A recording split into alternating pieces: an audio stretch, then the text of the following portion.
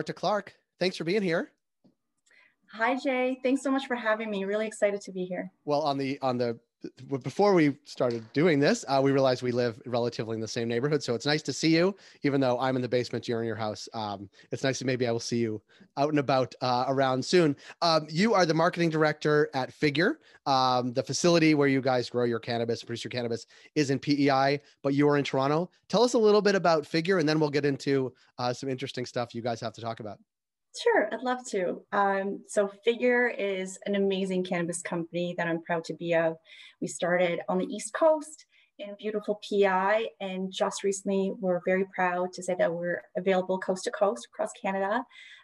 Except Quebec, we'll have to wait a little bit longer for that.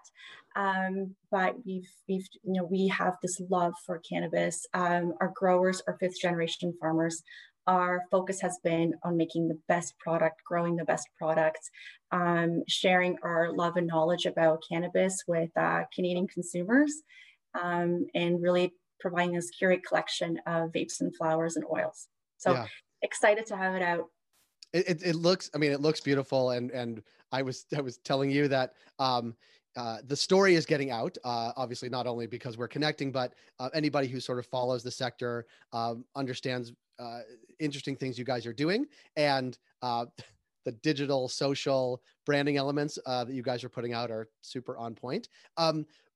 So congratulations on that. And Thank congratulations you. on the countrywide minus Quebec. That's unfortunately, that's a common occurrence that there's everybody's sentence ends with, or many people's, not to bash Quebec, but except Quebec. We'll get everybody there eventually, hopefully. But I want to talk about, because you guys did some interesting research on the consumer side about how people think about cannabis. And as we head into a holiday weekend, what people's relationship with cannabis is vis-a-vis their family and stigma. Do you want to talk a little bit about that? Because I found it fascinating. Sure, love to.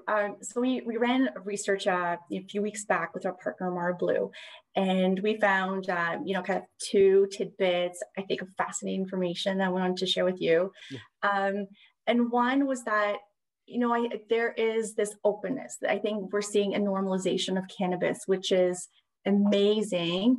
And we see most people are very open about their cannabis consumption with their friends, with their partner, with their siblings.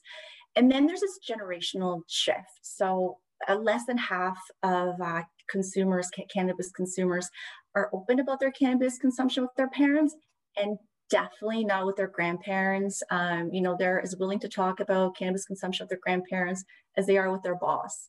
So there is a generational shift, but it's changing slowly. People are speaking with their parents or loved ones, and what we found was kind of interesting as we get into Thanksgiving is that about a third of cannabis consumers are planning on enhancing their Thanksgiving dinner with cannabis consumption. So they're already planning on using cannabis, before dinner, and it kind of makes sense, right? I think cannabis makes food taste better, makes the dad jokes funnier. It kind of definitely enhances, elevates that experience. So we're definitely seeing a normalization of cannabis usage and this openness, which I think is wonderful. Yeah, what really struck me is what you said about the generational sort of on the level. Everybody in the same generation can talk about it. Maybe one up is okay, but sort of going two generations up is much more challenging. And I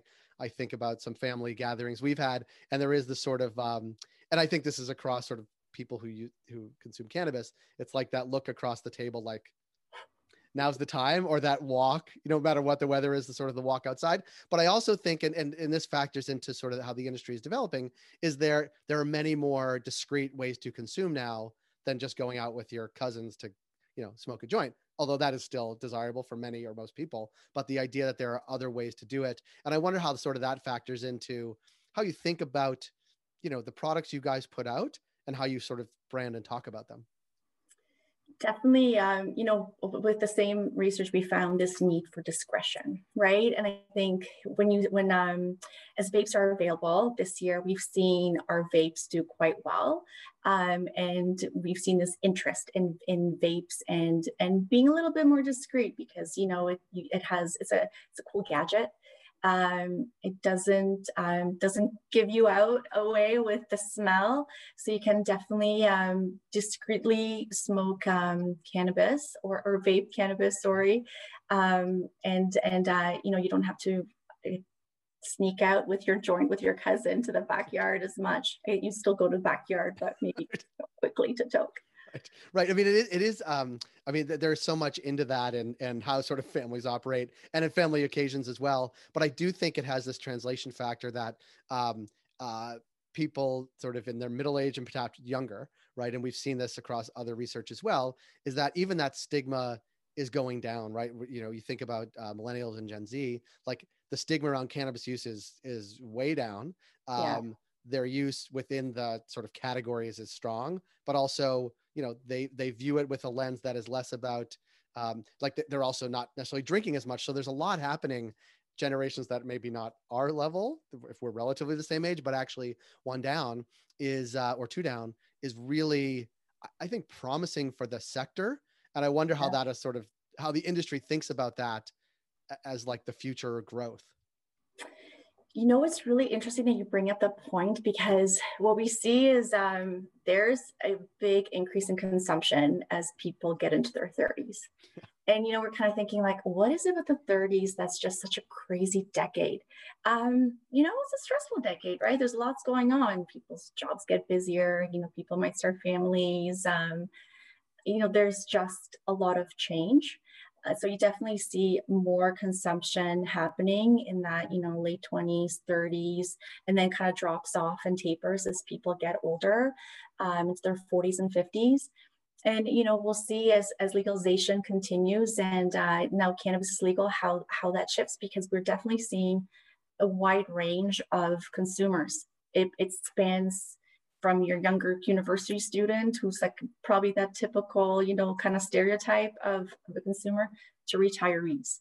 So there's, everyone and everybody, and there's a lot of people in between. But we'll see how that changes. And we're also seeing that stereotype, the kind of quote unquote stoner stereotype that is funny in movies and propagated by Hollywood, it doesn't really exist anymore. We're seeing about 70% of Canadians agree that stereotype is dead. It doesn't exist. So we're definitely seeing a lot of change, right? A lot of normalization. Yeah. Well, I'll do a call to action. Anybody that's going to a Thanksgiving dinner, talk about it with your parents and your grandparents. Because what I think is the other part is that even older generations are curious about it. And I think as those conversations happen, they're not necessarily as scary as most people think they are, especially on the Canadian front where, it's legal now, around the country and people are using it in higher numbers and it can help. I think to your point, like, right. It's whether using it for stress relief or to sleep better or for wellness, or just because you want to drink less because the hangovers don't exist. Like, I think all of those factors are net positive on the cannabis realm.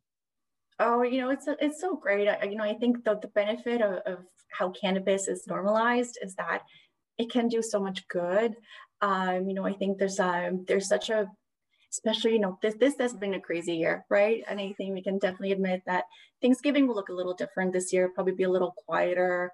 But I think there's this element of self-care that a lot of us are thinking about, and just making sure that, we are putting out the best versions of ourselves into the world.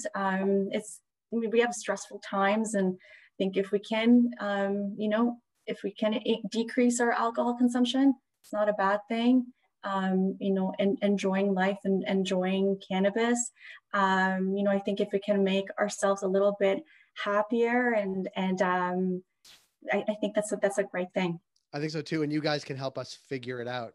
See what I did there? I was scrolling through the social feed before we came on, but I do want to thank you, because I think it is interesting always to check in with producers and brands that are launching into the space, that have a national footprint, to hear about how you guys are thinking about it, and sort of the differentiator guys you guys see in the marketplace, because I do think that's extremely compelling. And I want to thank you for the work that you guys did on the research and sharing that with us, because I do think it's really compelling as we head into this holiday weekend, which could be made easier, better, more enjoyable through cannabis, and you guys can figure it out for yourself. Thank you, Jay. Thanks so much for having me. Happy to be on the show anytime. Great. And next time we'll do it on our front porch because we live in the same neighborhood. So Marta, thanks for being with us. We'll check in with you down the road. Thank you.